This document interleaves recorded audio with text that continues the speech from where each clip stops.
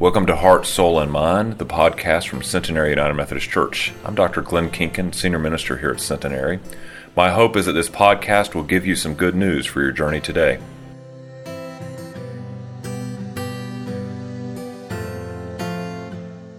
Our scripture passage this morning comes from the Gospel of John, the 14th chapter, verses 11 through 14.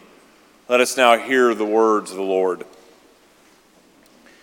Believe me that I am in the Father, and the Father is in me. But if you do not, then believe because of the works themselves. Very truly, I tell you, the one who believes in me will also do the works that I do, and in fact will do greater works than these, because I am going to the Father. I will do whatever you ask in my name, so that the Father may be glorified in the Son. If in my name you ask me for anything, I will do it. My friends, this is the word of God for us, the people of God. Thanks be to God. Would you pray with me?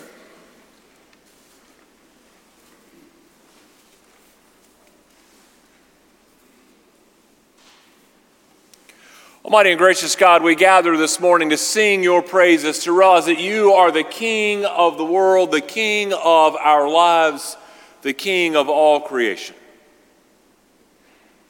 And as we hear your words read and proclaimed, may we hear them so clearly in our hearts, not just with our ears, but in our hearts, so that we would leave this time together not as mere hearers of your words, but transformed as doers of your words. In your Son's holy name we pray. Amen. So I think it's fair to say, based on just what I hear from different grumblings and conversations around, that it's fair to say that the ubiquitous automated telephone system is the bane of our existence. If you have ever tried to get tech support on the phone, or if you've ever tried to work with a large telecom conglomerate, or to make a hotel reservation, or even to get an appointment at your doctor's office, you know what's going to happen. You dial the 1-800 number and immediately you're into the system. And it was created with this idea of efficiency in mind, and yet it's an increasing source of frustration for us all, is it not? I mean, as the number of buttons you have to push increases, and as the number of minutes that you are on hold with some new age pop arrangement of easy listening music, yes, they've created that, the more minutes you have in that loop, your temper and your frustration and your stress level rises. Fair to say.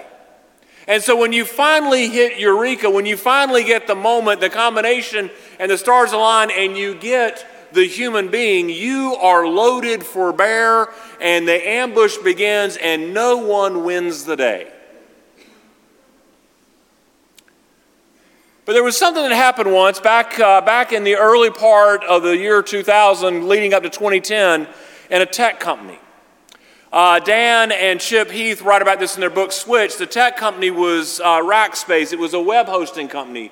And they, like all the other web hosting and tech companies, they bought into the mindset of this auto attendant.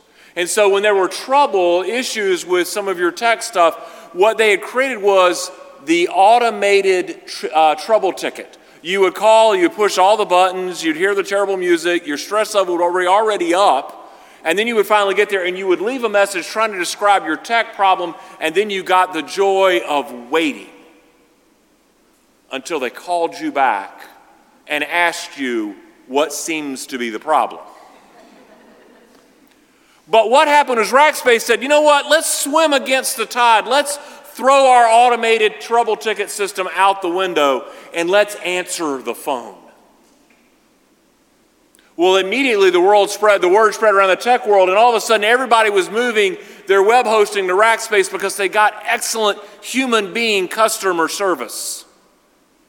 And the process of that, Rackspace went from being sort of in the middle of the pack to leading in terms of sales and opportunities and growth because they were contrarian in this idea They saw the possibilities of changing the status quo, what they were doing, to do something better, and they experienced great results. In our passage today, Jesus is speaking specifically to the 12. Now, if we turn the page back and started in chapter 13, somewhere in there, Jesus has told the disciples, I'm not going to be with you always. As a matter of fact, I'm going to soon leave you and leave you to do the work. So as you can imagine, when they hear this creates more than just a little anxiety amongst the 12, because they were everyday people like you and me, and now being charged with carrying on Jesus' ministry. I mean, they liked following Jesus, literally following in his footsteps, following him theologically. They liked having him around, kind of like Linus with a security blanket. Jesus always paved the way for them. And the thought of ministry without his physical presence worried him. They didn't like the idea of being without Jesus. They didn't like the idea of having to face the religious and political leaders of their days and create the change that the kingdom of God demanded. And they were unsure that they were up for this task. Jesus knows all of this. But what we hear in the passage today is a very different message. Jesus assures them that they are ready. Jesus assures them that this change will be good. Jesus assures them that this change will be successful. In verse 11, he says, believe because of the good works, meaning I have shown you what to do, just do it. He says, the one who believes in me will do greater work because I go to him. What he means in verse 12 is, I go to God the Father to advocate for you that whatever you ask, I will whisper in God's ear and say, make it so. And then he says in verse 14, if you ask in my name, I will do it. In other words, you will be successful disciples in ministry.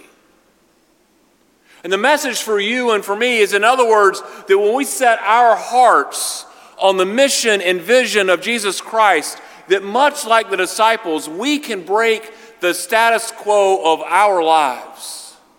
We can break the status quo of our lives and we can bear bountiful fruit for the kingdom of God. When we set our hearts and our minds on the mission and vision of Jesus Christ.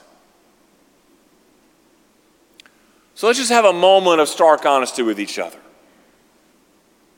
This whole idea of the status quo means we like things just the way they are. I think if we're really honest with each other, we don't really like change. It's difficult. We don't like it. It disrupts our routines, our ways of doing things, how we spend our time and our financial resources and our other resources. We dread it secretly because, and maybe even subliminally, because we crave control. We crave life on our terms without disruption. And this idea of the status quo, life on our terms without disruption, the way things are, it's not necessarily bad, but sometimes it can be blinding because we are unable to see the possibilities of what could come if we would just make some changes. But when we seek to swim against the tide, the status quo of our lives, of society, that change that happens, it results in growth. Especially when we seek to change for the better of ourselves and for the better of the world. I mean, think about what happened with Rackspace. They knew what the status quo was. They could have kept doing what they were doing with that automatic ticket system and had every customer as frustrated with them as they were with any other tech company, and things would have been fine. But they saw an opportunity. They rolled the dice, and they sort of kicked that whole system out, and they all of a sudden found a much higher level of customer satisfaction, so much so that they were able to grow. So much so that they became a bigger company. They met sort of their profit goals, their growth goals. Our own story here in this church tells something very similar. I think back to the decisions made to launch live stream. Back in those days when our church was first getting started and first building, when radio was the thing, it was the cutting edge. And we were able to reach to the world by radio, but it had its limits as far as the signals would broadcast. And as the world became increasingly dissatisfied with AM radio and turned away from it, what we found was an unmeasurable sense of what our audience was. That was the status quo, the AM dial. But then when we decided to make the decision, when this congregation made the decision to unplug the radio, what we discovered was what every child of the MTV generation knows, that video kills the radio star. We learned that immediately. What we began to realize is we saw this increased attraction, this increased involvement in worship participation. Because now folks could tune in regularly from wherever they might be, even far, far away from the AM dial and the signal spread. So you could go to your vacation home deep in the mountains or down at the coast or in the Florida area, and you could catch church still. Or if you were traveling anywhere else in the world, you could do it. We found regular people who discovered our church and still tune into this day. And folks, I am thankful that you are with us, that you are worshiping with us at this moment. Because what happened is we married up the beauty of sound with the video so that we feel like we are in this space together. Talk to your friends that watch on live stream. They like to point out that they saw you in church because you're sitting there. They know who's taking a nap. They know who is working on the grocery list. They know who is listening intently. But the reality is we are all together through the beauty of technology. The other thing about this is it seemed like the right move. I mean, we were almost prescient in a sense. Because who knew that as we were laying the groundwork for live stream, that we were getting prepared for something that would turn the world upside down. I think in the first weeks and months of the global pandemic that we were live and being broadcast around the globe. The people were finding us. Other churches were still trying to figure out how to broadcast their worship service with a shaky camera and Facebook Live to get started. See, when we faithfully seek the possibilities beyond the status quo, we are able to grow in our ministries. So this growth can happen by seeking a change at sort of the corporate level. Imagine what happens in our personal lives when we seek the same kind of opportunities. What might be the results that we've experienced if we decide to seek change in how we go about life? If we decide to seek growth in what we do? I think last week we talked about our finances and about stewardship. And think about the challenge that we have, that if the 55% of our congregation that doesn't give to the church, if they gave $1,200 this next year, and if the 45% of our congregation that gives, if they gave $1,200 more this next year, that we would have $1.7 million available for ministry opportunities. Friends, you want to watch a church change the status quo, put $1.7 million on the floor and say, do something amazing with this gift. Not only were we able to talk about doing something amazing in a church if we had that kind of growth in our budgetary resources, but think about what it does in our hearts as we give more. It changes our relationship with money. It's no longer ours, but we see how God blesses it because we realize that all of those blessings, all our financial blessings in life are truly a gift from God. But it's not just about how we spend our money. Think about if we changed how we spent our time. What if we decided to devote more time in our lives to intentional faith development in our practice of faith? There are 168 hours in a week, and if you say that you're going to get a good solid 8 hours of sleep every night, that leaves 112 hours that you and I are awake to go about life.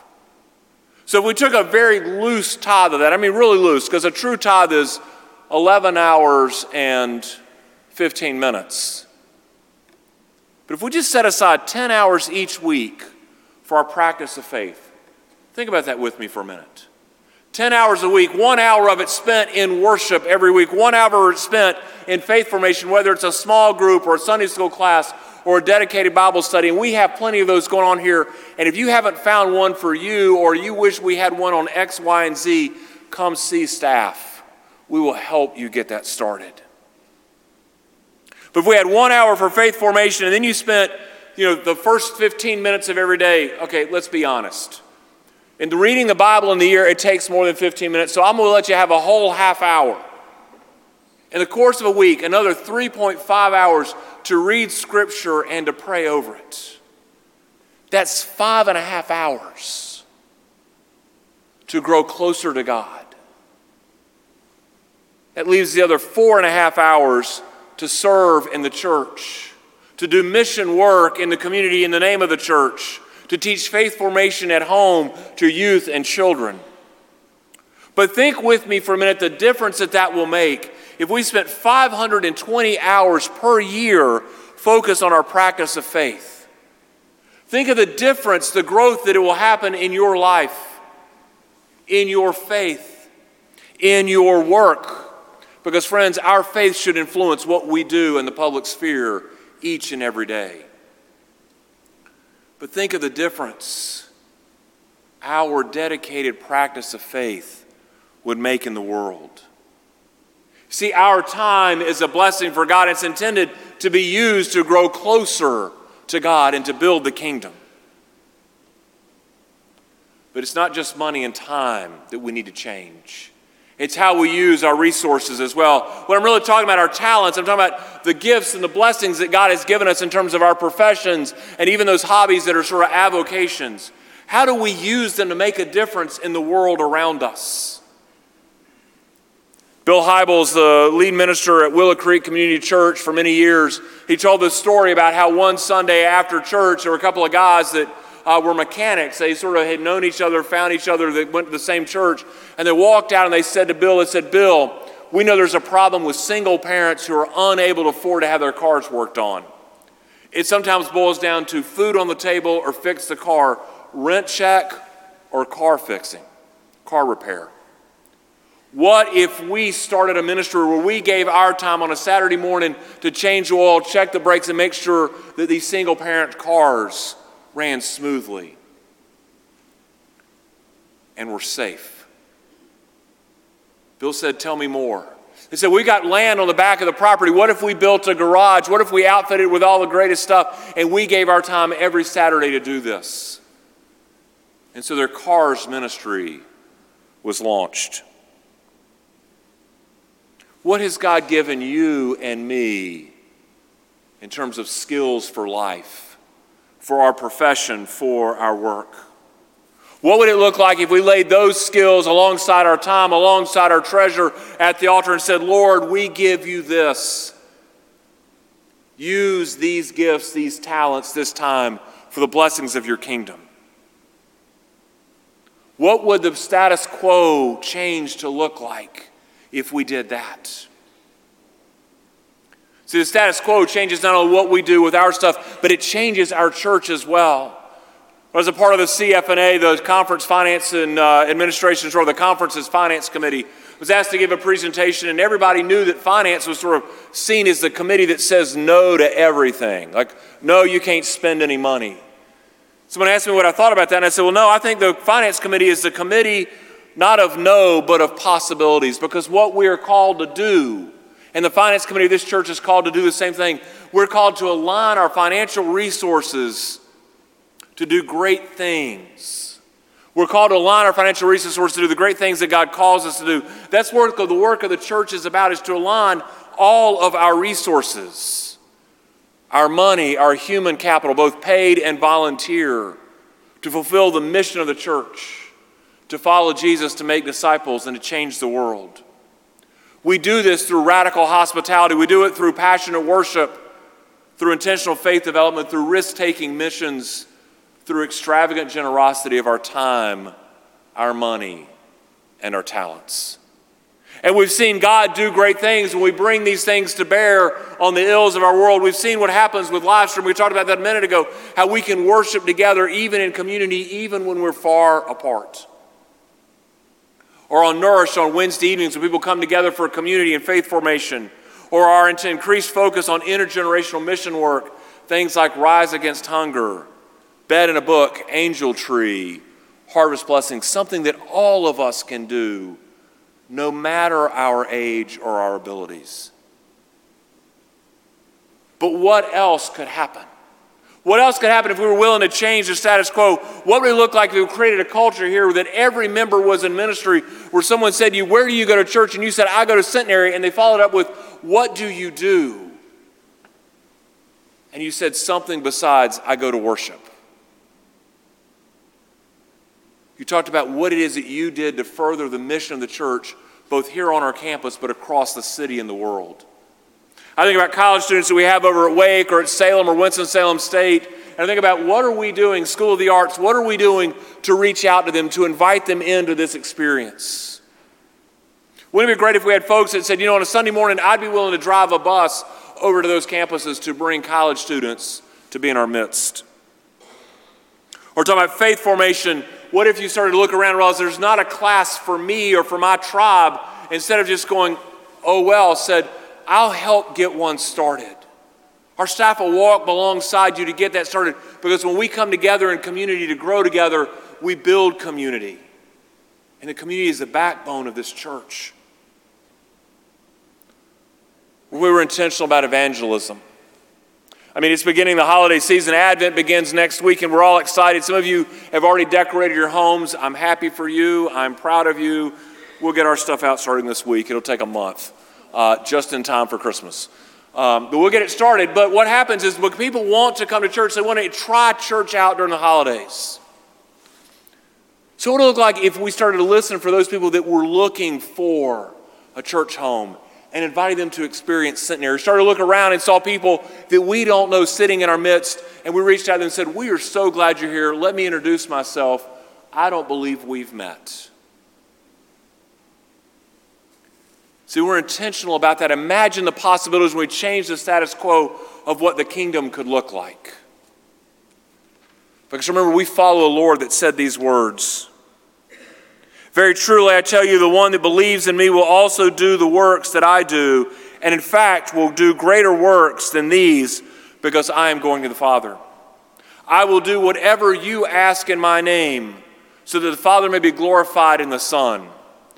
If in my name you ask me for anything, I will do it.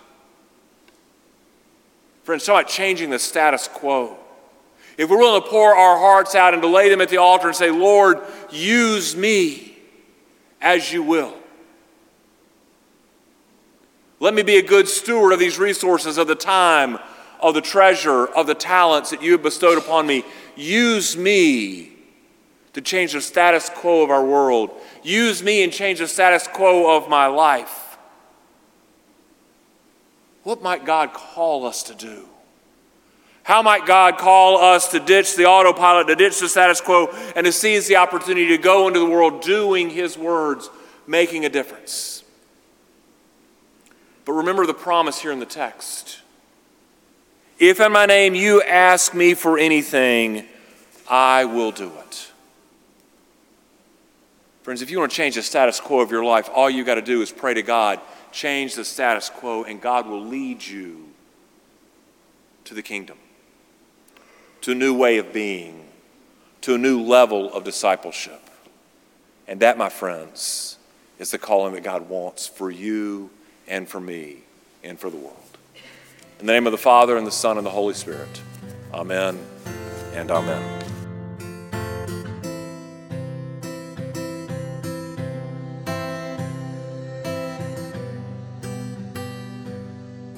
Thank you for listening to Heart, Soul, and Mind, the podcast for Centenary United Methodist Church. We hope that you will consider joining us for worship on Sunday mornings at 9 or 11 a.m. Blessings.